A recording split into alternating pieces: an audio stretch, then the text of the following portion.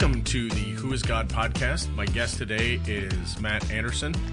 Matt, thanks for joining us. A little bit of this is kind of a continuation of my journey of 5 years ago, reading through the Bible with just a simple question, not about any religious aspects or theology or studying character or leadership or any of that, just with the simple question of who is God.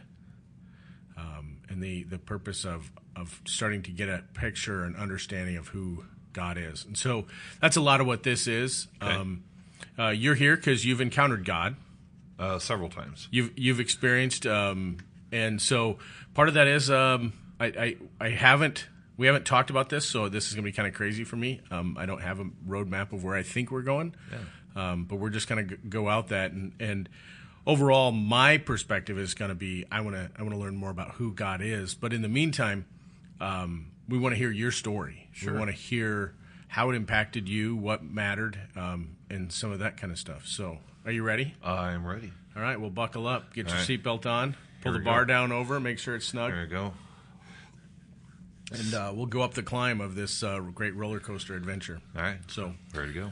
Well, Matt, tell us a little bit about, this time that you're kind of formulating in your head. Tell us about, who were some of the people that were around your life and how old were you, that kind of stuff.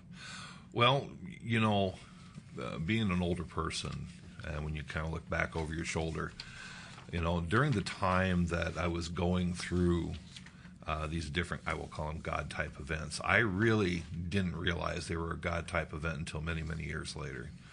So really my first experience, somewhat humorous, if you will. So first of all, I grew up in a small Midwestern town. Our family went to church every Sunday, grew up Methodist, and my parents taught Sunday school. My dad was a lay preacher. He'd fill in. And so we went to church, right? And but I didn't know anything really about God per se. Didn't really have a personal relationship. And I can remember some neighbors of ours. They were different. They really talked about God openly, and my first exposure to evangelism.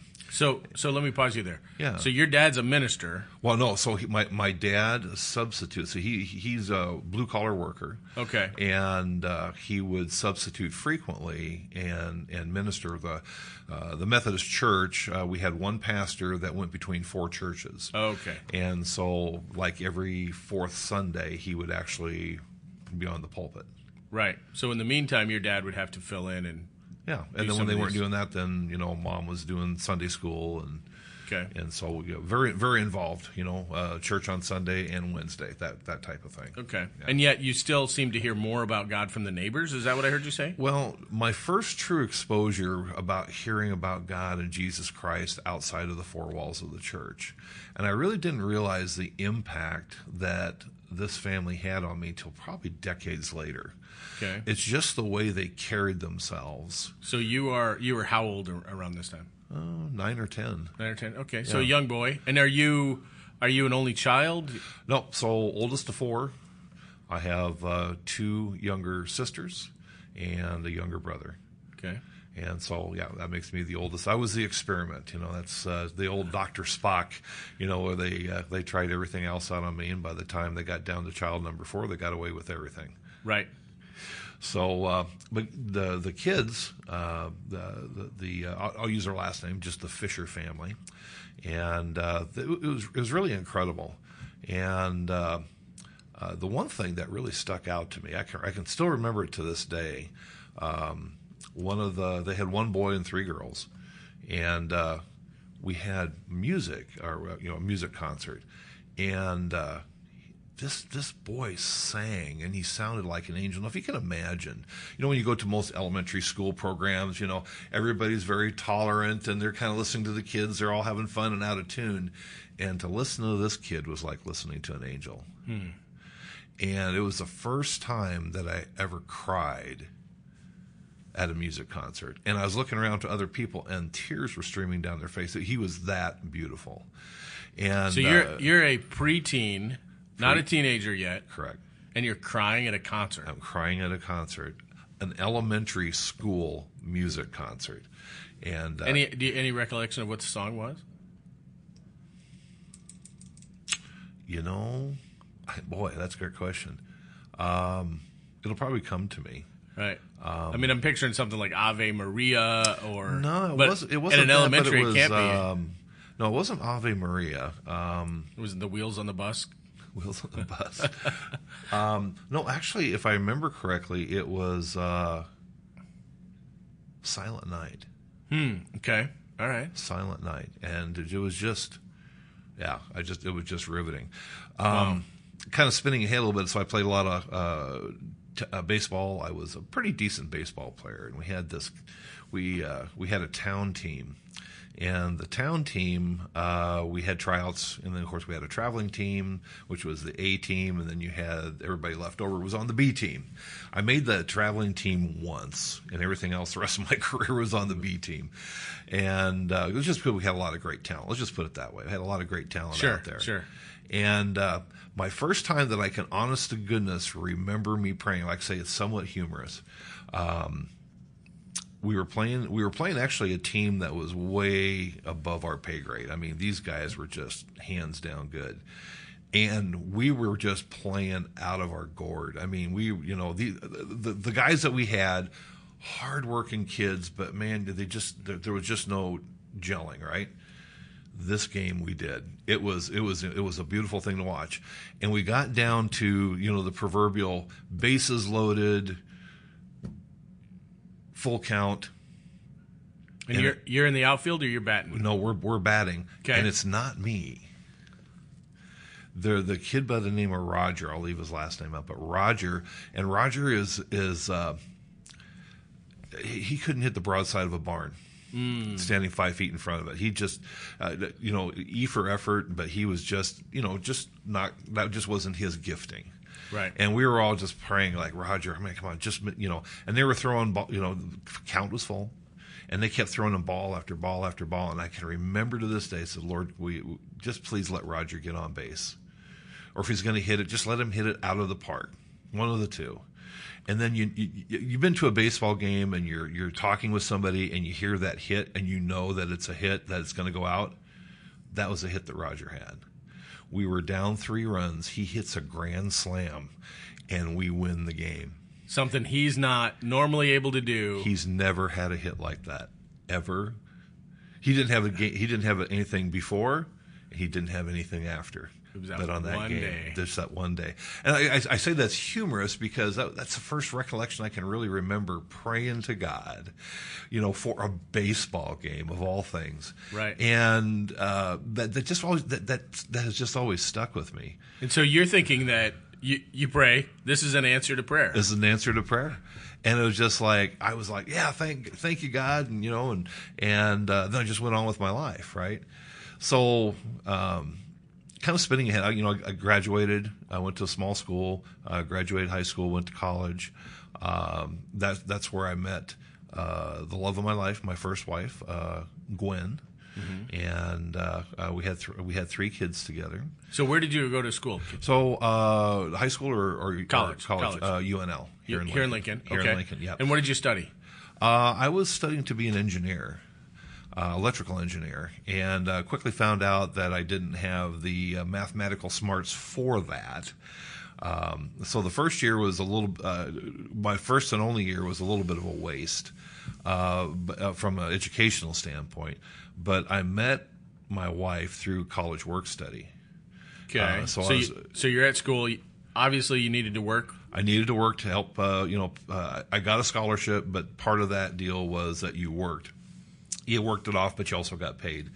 And I remember very distinctly missing my very first paycheck because the bookkeeper said you need to turn in your paperwork by 2 o'clock at noon on Friday. And I didn't get it to her till 4. And she goes, well, you're just going to have to wait till next payday. And I go, oh, yeah, right. Come around next Tuesday when they're handing out paychecks, I didn't have a paycheck. And I go, excuse me, I think you missed my paycheck. It says, you're the one that handed it in late. Yeah. She says, well, you'll learn better next time, won't you? I go like, well, that was pretty gutsy. And the person who was saying this wound up being my wife. So she was the one collecting. She was the one. Yeah, she was the payroll clerk. And so I made sure that I had my paycheck or my so early my on time. She made sure that you made appointments to see her regularly. Is that she made sure that I got my payroll in on time. We didn't know that we were going to go out.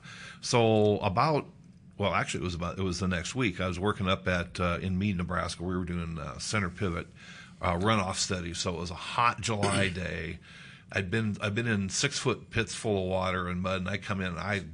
I looked bad, smelled bad, but by golly, I got there early. Not much has changed. Not much has changed, yeah. and I handed her my pay stub, for the hours, and I'm just standing there. And then she looks up at me. It's kind of that slow look. You know how you're busy on something and somebody's in front of you, and you just kind of look up over your eyes, over your glasses, and she goes, "Can I help you?" And I go, I understand you're not going out with anybody. Would you like to go out on a date? And then she just stared at me, and she smiled, and she started to laugh. I go, oh, boy, here comes the rejection. She goes, yeah, I'll go out with you. So this is the second time you've seen her? This is the second third time. Yeah, I mean, I always handed, that there was a little cubby hole that we used to put our time cards and stuff in. And this is actually third time, because first time I was late getting it to her. Second time she was handing out the paychecks that I missed. Third time was here I am standing, like a stinking pile of dirt, and asking her out on a date. And it was ironically it was a date for the next night. So somewhere she caught your eye, because you said you knew she wasn't going out with anybody. Yeah, because I did a little reconnoitering. I talked with the head office person. So let's back up here. What was it that caught your eye? Oh, she's just beautiful. Mm-hmm. Just plain beautiful. So you noticed that the first time that you were late? Oh yeah, just like wow. I mean, she's pretty. She's pretty, And I don't know what possessed me. I didn't see any rings or anything on her finger. Of course, we're about the same age. She was actually just a couple years older than I was. Mm-hmm. And I remember asking Doris, the office manager, and saying, hey, did she see anybody? And she goes, no. And so I kind of formulated the plan. And as it turned out, the plan to come in all covered in muck. Well, that wasn't in the plan. It just happened, it was a divine appointment.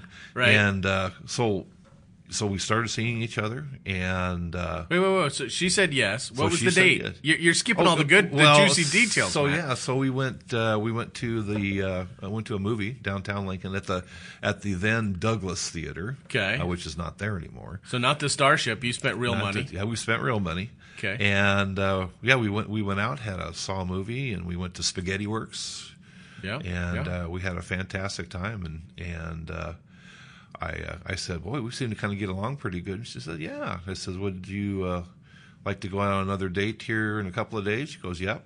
So we exchanged phone numbers, and we stayed in touch. So we either called each other. Of course, she worked, right. So I would make a point of going up. And eventually we started taking lunch together, and just it was kind of really a whirlwind type romance. So you were pursuing her. Yeah, so that was July 1st of, let's see here, I got to remember, July 1st, 1980.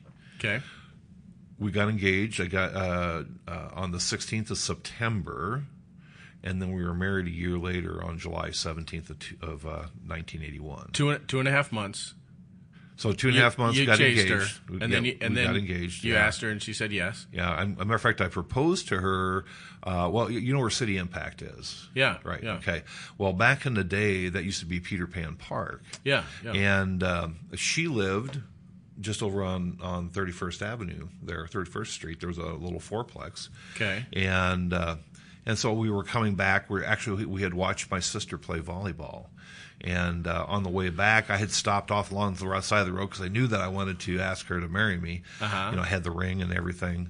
And it just didn't feel right. I got thinking, like, man, if she says no, this is going to be a long ride home.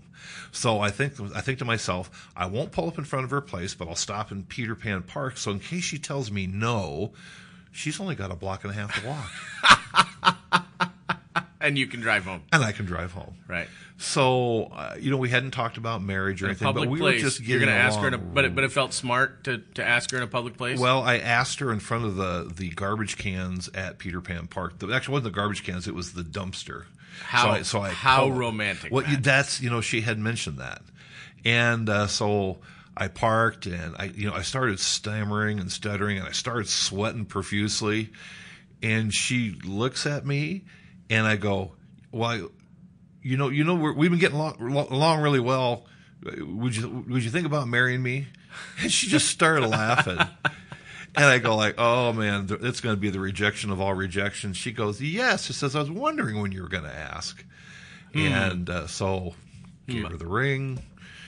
Kissing ensued, and I drove her the block and a half. You did drive her. I did drive her up to her house, and it seems to me she likes mud and trash. She was a very down to earth girl. Right. Very you show up muddy and stinky. Yep. Day one. Well, to ask her out, and then when you ask her to marry you, you're next to a smelly dumpster. The smelly dumpster in July. In a hot July. So it was not the best smelling. Okay. She says yes. She says yes. And then so that whole year, we courted. I mean, we saw each other every day. We were both finishing up. I started to go to Southeast Community College. I did extremely well there. She finished up, got her bachelor's of science degree, her bachelor's degree in speech path and audiology. Okay. And we got married July 17th in 1981. And a fairly when I say this, it was an unremarkable the first year or so. In other words, it was a good marriage. It's good. We lived out in North Platte, Nebraska. I was working at the Radio Shack. I started a retail career working at Radio Shack first as an assistant manager, and then I got out to North Platte where I managed my first store. And of course, we found a house and we rented and we were doing okay. My first real true, I say true, experience with God came about a year or so into living in the North Platte. I was pretty good with hunting and fishing, but working at Radio Shack, and my wife worked at Claire's Boutiques, and she had a day off, a rare day off, the same day as I did, which was a Saturday. And so, what are we going to do? I said, let's go fishing.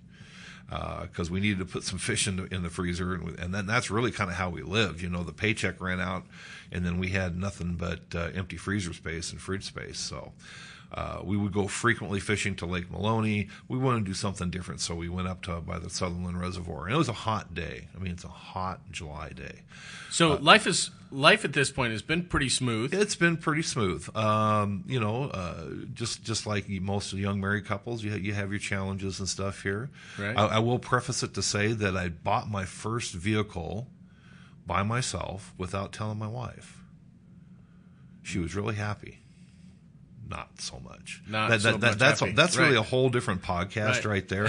So let's just say that because of that effort that I did right there, it shortened up or lengthened out our month because the car payment of $350 at 21% interest, by the way. Yikes! This is here back in 1982. Anyway, so we go fishing. So we pull up. There's nobody around. So we fished what they call in the canal system up there. They have interconnecting canals between the bodies of water up there. So just coming out of Sutherland Reservoir, that came down. They had a power plant, emptied into Sutherland Reservoir, and then they had another canal which led into Lake Maloney. So I was on the inlet side, and so I grabbed my fishing rod, come up and over the edge of the berm, going down into where the canal is, and I see a guy fishing. I thought, oh, that's kind of interesting. Didn't see any vehicle or anything. So I'm about 50 yards away from the guy. I want to be respectful. I'm casting out my line, and I'm not having much luck. About every 8th or 9th cast, I might get a little bit of a nibble, and occasionally I get a fish. But out of the corner of my eye, I can see this guy. He's pulling a fish what seems like every cast. And, of course, being naturally curious, I started to kind of make my way down to where I'm about 10, 15 feet away from him. And every cast, he's casting out about 20 feet further than I am, and he's pulling in bass. bass. I mean, and these are like 3-4 pounders. I mean, these are good sized fish. Right. And so he goes, "So you like fishing, huh?" And I go, yeah. I said, "We're tired just trying to catch a few fish for our fridge." And he goes, "Well," he says, "but you can tell by the way I'm dressed." And he was dressed in a 3-piece suit. A 3-piece suit. Fishing. No car clothes. No car clothes. No bicycle, no motorcycle. And I go, "Yeah, I noticed." And he goes, "Well, I've got a couple of stringers." And he reaches down, he pulls up 2 giant stringers full of fish. Uh-huh. I go like, "Wow." And he goes, "Would you like them?" And I go, "Yeah." And he goes, "Well, just give me a couple of bucks for the stringers and we're good." So I give him the money and he hands me the fish. And at this time I can hear Gwen coming up. She goes, "Matt, where you at?" So I turn around and says, "Hey dear, look at these fish. This is amazing." Says, "This guy just gave us all these fish." And she goes, "What guy?" I said, "What guy?" "The guy right behind." And I turn around and he's gone. And I didn't hear any splash, so I'm pretty sure he didn't jump into the canal. It's a tall 30-foot boom. It takes, it takes a little bit to a berm, not a boom, a berm. It takes a little bit to get up and down it.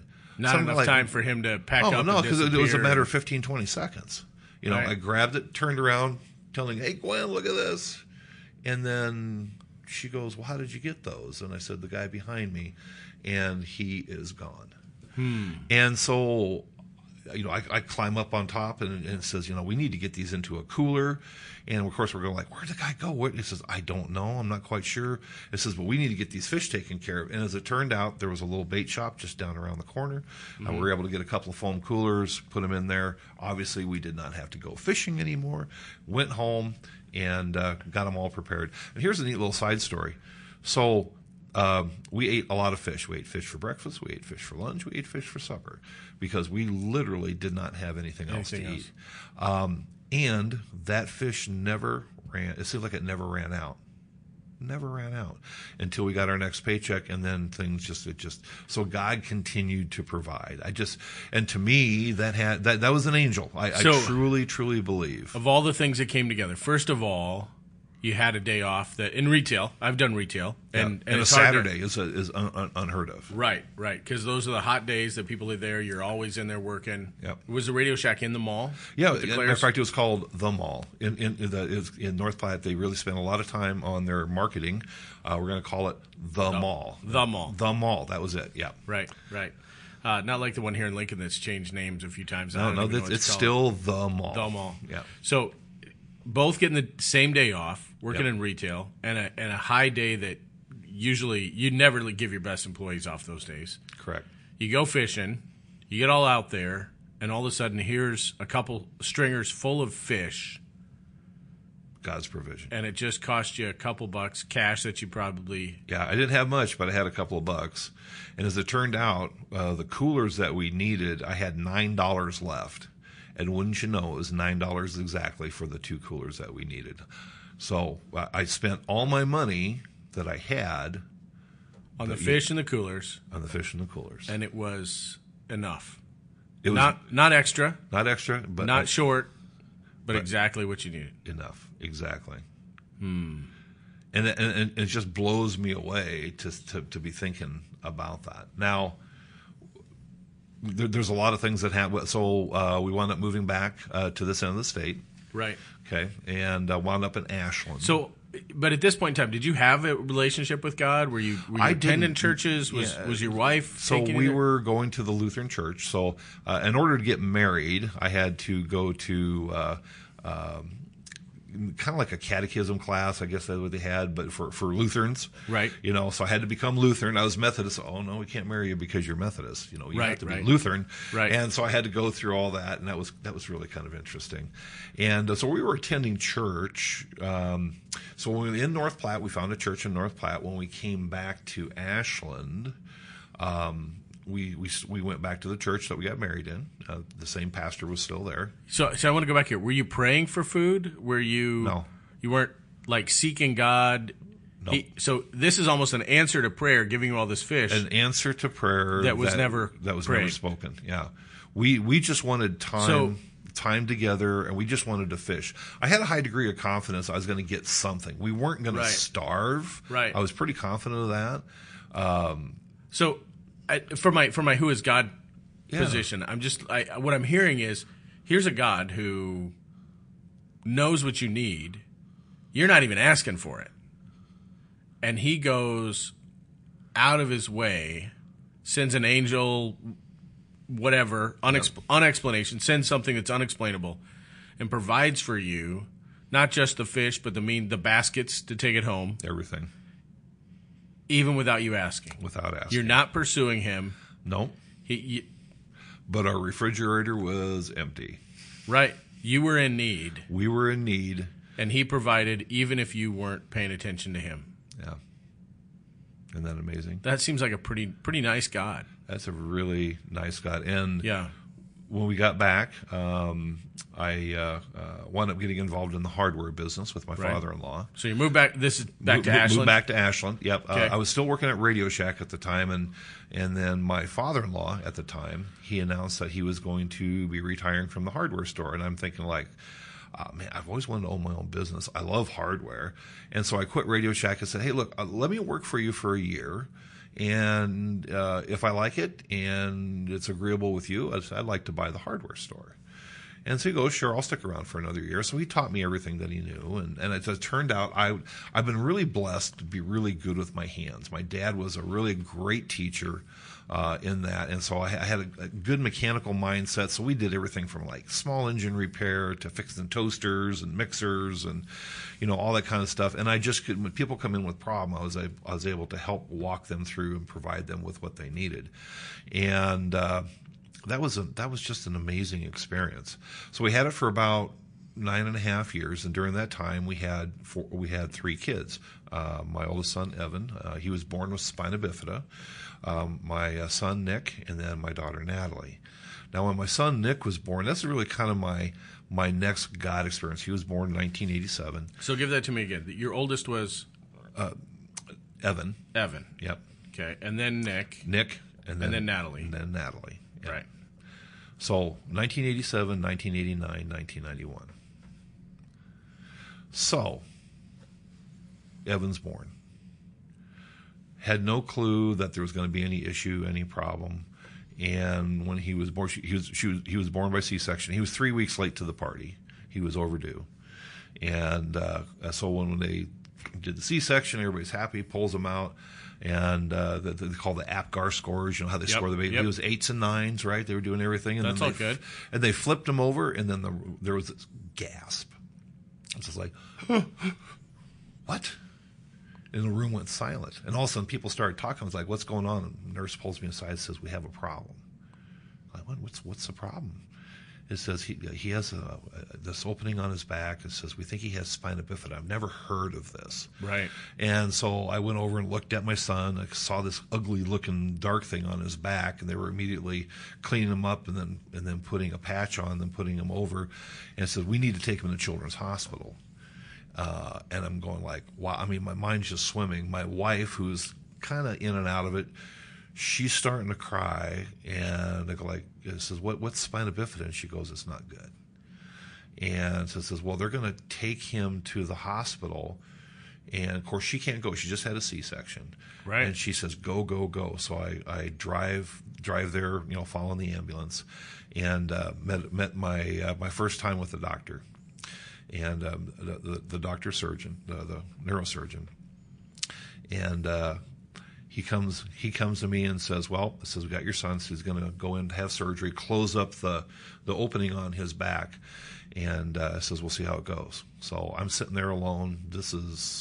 He was born at 11:59 at night, so this is about 2 or 3 in the morning. Right. He has his first major surgery. Give us a quick overview for the listener that doesn't know. What is spina bifida? So spina bifida is what they call a neural tube defect. So very early on when we're formed, the very first thing that forms is the spine. And when it's actually open, and then when the spinal cord goes down through, the very first thing that our body does is that it closes it up, or they call it zippering. Well, for whatever reason, in his genetic code, there was a place on his back that did not happen. So just kind of like having a break in the zipper and then the rest of it. So it was perfect up to that point. There was like 2 vertebrae. It wasn't. And then it made connections the rest of the way. So the spinal cord is not protected. It's out in the open. It's out in the open, right. And so they close that up with skin and stuff. And as it turned out, he had neurological deficits. His legs did not really work. And there was just a whole host of things that were going on. Now, if you can imagine, I'm a dad. Got my first child as a boy, right? Right. We did know that we did know that we're going to have a son. They did the ultrasounds and stuff. Matter of fact, they went back and looked at the ultrasounds and saw that they couldn't see where the spina bifida was. Right? He was always kind of positioned away from the MRI. But anyway, so I had the first surgery. I go back, tell my wife, and we're both crying. It's just like, because we don't know. We're just wanting information, right? What's next? And he had his first surgery. A week later, he had what's called hydrocephalus. So one of the things with spina bifida is that the cerebral spinal fluid does not flow normally. Sure. Okay, so it's like he has this stoppage, and also part of it's called, like I say, it's called hydrocephalus, and he had also something called Arnold-Chiari malformation, which is basically our brain, right? We got the brain stem coming up, our brain. Well, Arnold-Chiari is where the hindbrain actually sits back upon the brain stem. And as you can imagine, if you put a lot of pressure on the brain stem, that can cause a whole host of problems. Sure. And as it turned out, he had this defect, but it wasn't so bad that they had to go in and do surgery there. But they did have to put in what's called a shunt, basically a pressure relief valve, because his ventricles weren't operating correctly. It's a bypass, and it's a pressure type thing. Right. So they drill a hole in your head, put in this bypass little thing, and then they run everything underneath your skin, and it empties into your stomach or into your abdomen. Well, he had that surgery. A week later, it plugged up, so he had to go back in. So in his first 3 weeks of life, he had 3 fairly major surgeries. Wow. So now we get the kid home, right? My wife, up until this point, she actually And are you praying at this point? Are you starting to reach out to God? My pastor came with us, and we prayed. And what I didn't tell you is after the first surgery, at this time I had called our pastor, and he had come to the hospital. Because now you're in Ashland. You've taken over the father-in-law's business. Taken over the hardware store. And you're starting to go to church? Yeah, we started going to church right away there. I mean, that was, the word got out in the community, that this had happened, but after the surgery, the first surgery, the pastor? Pastor, thank you, had come at this time. And the surgeon goes, well, the surgery went great. It says, but your son may never walk, talk, may require 24 hours of care. Got any questions? And I'm blown away. I'm just like gut punched twice, and then hit with an uppercut. And I'm just like, and then he just turned around and walked away. So he drops this bomb. Clear, concise, I'm gone. Yeah. And when I'm like, and I just lost it. I started bawling and stuff. And so now I go back and tell my wife, about what's happening. And by this time, the thing about my first wife, Gwen, great. She's cool as a cucumber, calm under pressure. And she immediately started asking nurse, hey, I need the information. So she had a whole pile of information. She goes, well, yeah, this is kind of bad, says, but we can deal with this. And so she got to see him almost 2 weeks after he was born. She didn't even get a hold of him after the birth because went to the table. Away. Yeah, and so she was really, it was very emotional.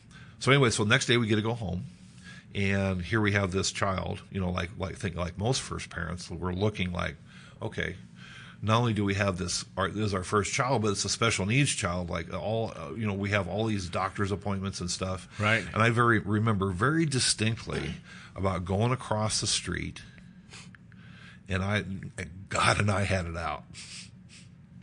I mean, we had it out. What does that mean? I'm sure the neighbors thought I had lost my mind, and I think I did. So there's this open field. It's this corner, kind of this little triangular patch that belonged to the city. Yeah. Before we get to that particular moment, talk a little bit more about the moments. So you've got all this going on. Your first child, you're experiencing frustration. I am overwhelmed. With everything. It's totally out of my control. I've never had to deal with it. So I look at it as, look, all of these things that you normally think of were taken away. He's not going to play baseball. He's not going to play football. He's not going to be the track star. Any of this stuff. That's kind of where my mind was. All the pride that you have of, here's my first son. Yeah. He's going to be amazing. You're dealing with broken dreams. Yep. You're dealing with probably, was there a little shame? Guilt, because it was like, what happened? What's wrong with me? What's wrong with us that caused this to happen? Right. And so how were you and Gwen at this time? We really leaned on each other because we inherently knew that, God doesn't make junk. Matter of fact, we told ourselves that. It says, look, we don't know why we've been handed this. But we're going to get through it, right? Right. And it was just shortly after that, I said, "Hey, look, Gwen, I've got to go outside because all this anger and stuff was really welling up in me." Right, from the loss of dreams, out of control, not knowing what's going on. Yep. Lots of doctor's appointments where there's not solutions.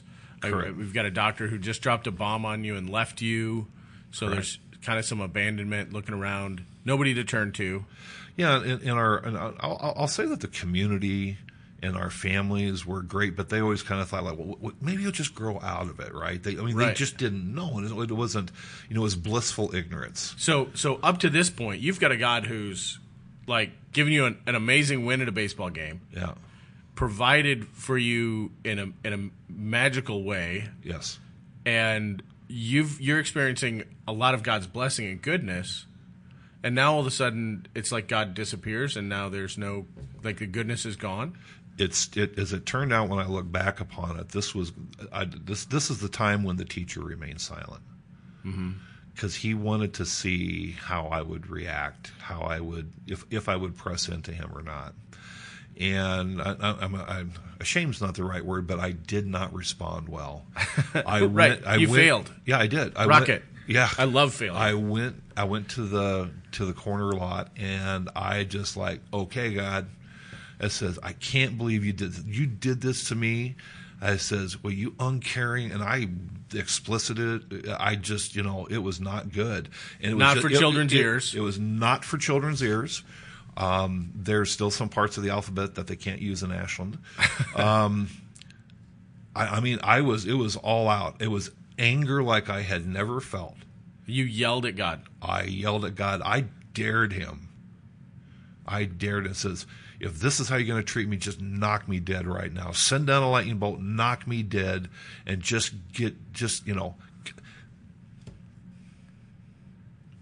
I said, my son doesn't deserve this. It says, take him now. Because I didn't know. All I saw or I thought was just a lifetime of hospitals, a lifetime of disappointments, and I was not ready to handle that. Right. More than you could. You were at the stress point.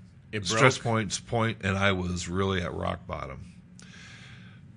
So you're at this point where you truly were. You went from a God who loves you and his blessing to a God who has rejected you, and you're like, fine, if you're going to reject me, just reject the whole thing, right? Just take me, take my son out. Just be done with it. And so that seems like two extremes. Oh yeah, I mean, I'm not proud of either one, especially the one about asking God to take my child. Right.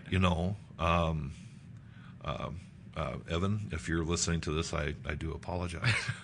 But this is where you were at. God let you get to this point, or led you to this point. Yeah. And in some instances, well, you maybe know that. In some instances, you don't necessarily know whether it was he directed you there, or he just let you go there, but had provision around it.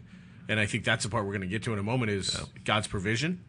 God's provision. He because of this, He didn't strike you dead, obviously. He did not strike me dead. There was no lightning bolts. It was a clear day, so that truly would have been a miracle, I guess. Right.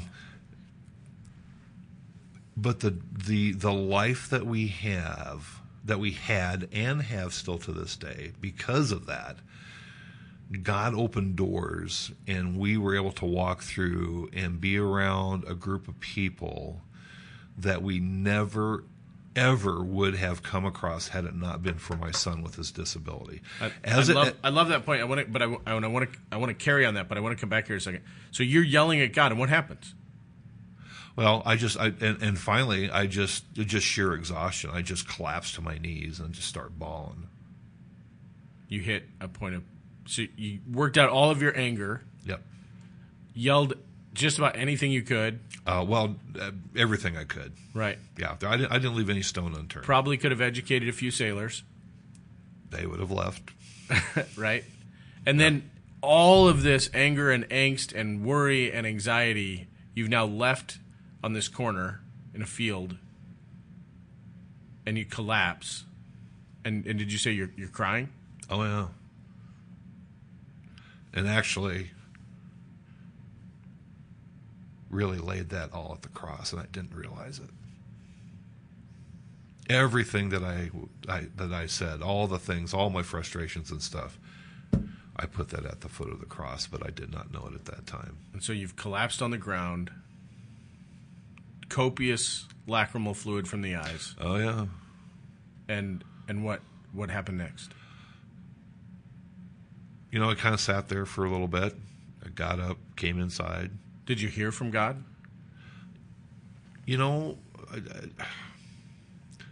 As I recall, not directly. I went inside, and my wife saw, like, what, are you okay? And it says, yeah. It says, God and I had it out. And she kind of laughed. She goes, how'd that go? And I said, it wasn't pretty. And, life was just a buzz of doctors and hospital visits and people coming in and out of our lives. And the interesting thing is, like I say, doors opened for us that never would have before. We got introduced to an amazing slice of humanity. The folks that we started, my son got involved in some sports camps, some adaptive sports camps, and he really seemed to do well with basketball. And we heard about this team called the Nebraska Red Dogs. And so we went to a sports camp up in Omaha at Creighton University, and my wife is taking him up there, and after like the second or third day, when she comes back, she says, "Oh man, you got to see." I said, "It's amazing. I've never seen people in wheelchair play basketball like this." And I'm going like, "Okay, this sounds interesting." So I go up with her on the last day, and here he is playing basketball. He's in a sports chair. He's 6 years old at the time, and here's these big guys, that are showing him how to dribble and stuff. And I thought, well, how cool. Well, those two guys turned out to be two very influential young men in my son's life. Because for the first time, people didn't see the disability. They didn't see him in a chair. They just saw him as an athlete. The chair is the great equalizer in adaptive sports, right? You can be a tall guy, or you can be a short guy, but the wheelchair is the great equalizer. And I got I could have a lot of stories to tell you about that. But what I will say is that because of this team, the Nebraska Red Dogs, we got a chance to travel the country to play wheelchair athletics, wheelchair basketball at a very high level. And my son did it for 12 years. And it was an amazing, amazing experience. And the things that he learned out there, he learned about teammates, he learned about winning and losing, and what it was learned about sacrifice. And it was interesting because when you get around, kind of like-minded people, right? everything seems normal. I mean, it wasn't unusual for us to go to like a regional tournament. There's 100 kids in wheelchairs, right? And you don't think about it. Everybody's wheeling around, and you're talking to the parents and stuff, and it's just like, yeah, how you doing? We talk about the challenges of having a kid in wheelchairs, and how do you find parking with that many kids and that many wheelchairs? Well, handicap parking runs out really quick. Right. And I was a very vocal sports dad. And I can't imagine. And so as you can imagine, so in wheelchair basketball, the rules are pretty much the same as NCAA rules. There's just a couple of changes. Instead of 3 seconds in the lane, it's 4 seconds in the lane. For dribbling, you have to dribble it twice, push, and then you have to dribble again. If your hands touch the wheels, it's traveling, right? And there's a couple other little minor things. Well, there's only a handful of referees, umpire, that know the rules, and they traveled around. So we got to know these guys real well. And of course, once you get to know somebody, you can razz them and stuff. And right. And we had a great time. I'm the very last game or tournament that we played in. I actually got ejected. Not because I said anything. I didn't say anything bad. But what I did was the game was terrible. There was a bunch of umps who obviously never played wheelchair basketball, and it was a game that we lost. And as the ref was going by, I took my glasses off and I said, "Here, why don't you try these next time?" And the game is over, and he stops. He says, "You're out of here," and I go like, "You can't do that. It says the game's over," and I got ejected. So I love it. But anyway, so the people that we've been able to see, we were up at Johnny Rockets up in the Mall of America. My son went to Shriners Hospital up in the Twin Cities up there, and what an amazing organization, Shriners Hospital. He probably had $1 million+ worth of surgery done and stuff, but the Mall of America was our go-to place. After clinic or anything like that, we always made a trip to the mall. Well, there he got a chance to meet Shaquille O'Neal. So he was with, I think, Kevin James and him were hanging out at Johnny Rockets, and we heard about this, and my son, of course, playing wheelchair basketball. "Hey, Dad, can we go see him?" I go, "Oh, yeah, sure." So here's this little kid. He's like 9 or 10 at the time. And my son is very outgoing.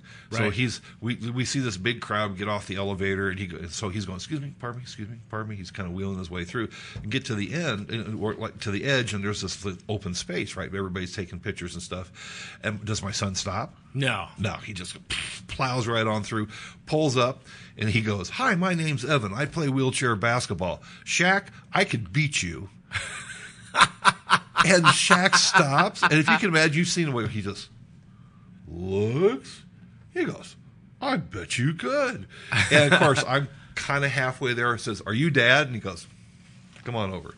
And this when camera phones just start becoming available. So we take pictures. So we took a couple pictures, and for 10 minutes, Shaq and I think it was Kevin James and Evan, all they did, they just talked basketball. So Shaq was he was curious, how do you dribble, how do you shoot, and all that kind of stuff. And it was just like one athlete talking to another and stuff. And he goes, "Man," says, I'd like to keep in touch with you."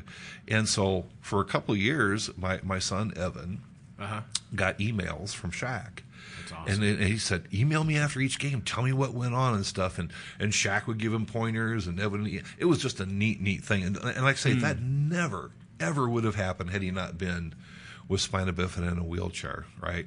I mean, it was truly a God thing.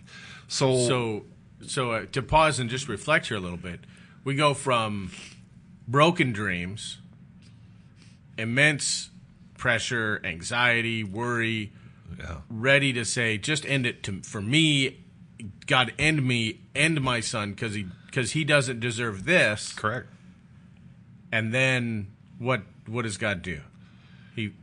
He takes him through the surgery, walks you guys through the surgery. Not easy, I'm sure. No. And gets him involved in something where he starts to recognize how valuable he is. It's not about his body. It's about him as a person. Yes. You start to recognize this and get to celebrate it. And then a world-renowned superstar athlete befriends him, and they become friends. Yes. that, again, we've gone from a deep, dark valley to a mountaintop type experience. Exactly. That's, Matt, that's just amazing.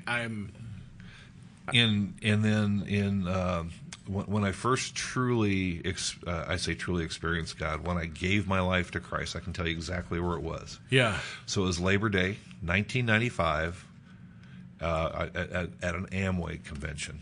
Uh-huh. So we were actually, my wife and I were actually quite successful. With our Amway business, our sponsor, or they call them their diamonds. Here again, another man of faith. The thing that attracted me to him was somebody had introduced us to this, and I'd heard about Amway before, and I said, "Yeah, I'm always open." And the thing when I went to the very first meeting, he says, "We're going to pray." And I said, "Well, this is new." I said, "We don't pray at business meetings, right?" And he prayed and really, but he just basically gave God the credit and the glory, and he talked about it. Says, "Look," says, "not until I gave my life to Christ," it says, "even my mistakes turned out right." And I thought, I think I can relate to this guy. And anyway, so it was a couple years later in Aspen, Colorado. They had a national gathering for his organization, right? And it was amazing. So we had a great couple of days, and we had a Sunday service, and it was a really powerful service. And then there was this altar call, and all of a sudden I found myself up at the stage there and accepting Christ, and it was an amazing experience. I mean, just the overflow of love, and I could feel God's Spirit coming through me, and so Labor Day 1995. And I'd like to say that I did amazing things after that. I really did not. Right. I really did not. But God, that was my first real time in which I submitted, right? I asked for forgiveness for all my sins, realizing that I'm a sinner and can't be saved, by myself, and truly believe that, he bore all my sins, went to the cross, died, buried, and rose again, defeated death, and is seated at the right hand of the Father. And he forgives me in spite of myself, time and time and time again. I've lost count. It's thousands of times. It's got to be, and each and every time that I screwed up or that I know that I grieved him, I asked for forgiveness, and forgiveness was received. And he didn't strike you dead when you yelled at him? He did not. What an amazing, he didn't get angry at you. Instead, he blessed you. And he was patient. And all that happened before you'd given your life to him. Yes.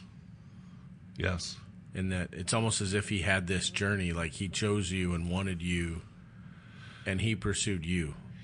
He had to break me, and I stayed broken for a long time. Right.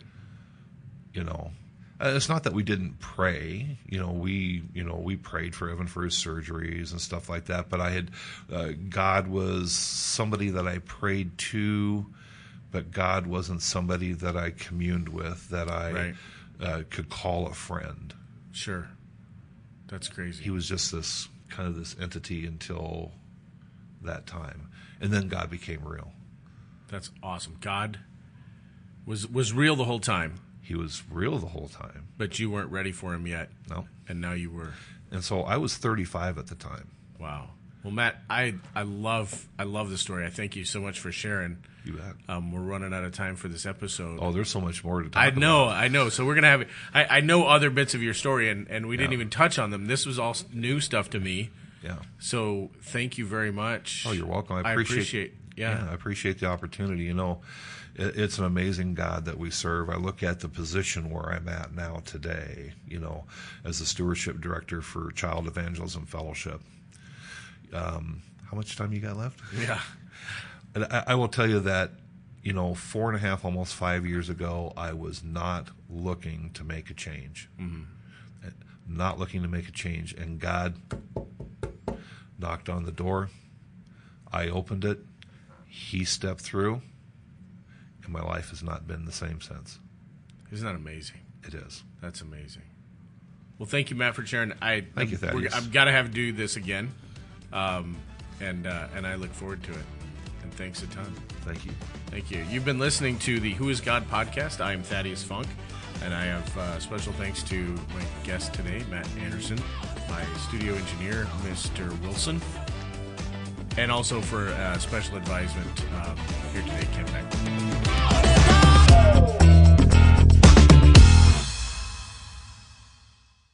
You've been listening to the Who is God podcast. Join the discussion on Facebook or Instagram. This podcast has been brought to you by Tacklebox Studios. Tacklebox Studios is a 501c3 nonprofit corporation. This podcast has been made possible by generous support from individuals like you. If you found this meaningful, please let us know. Donations can be mailed to Tacklebox Studios, 285 South 68th Street Place, Suite 320, Lincoln, Nebraska, 68510.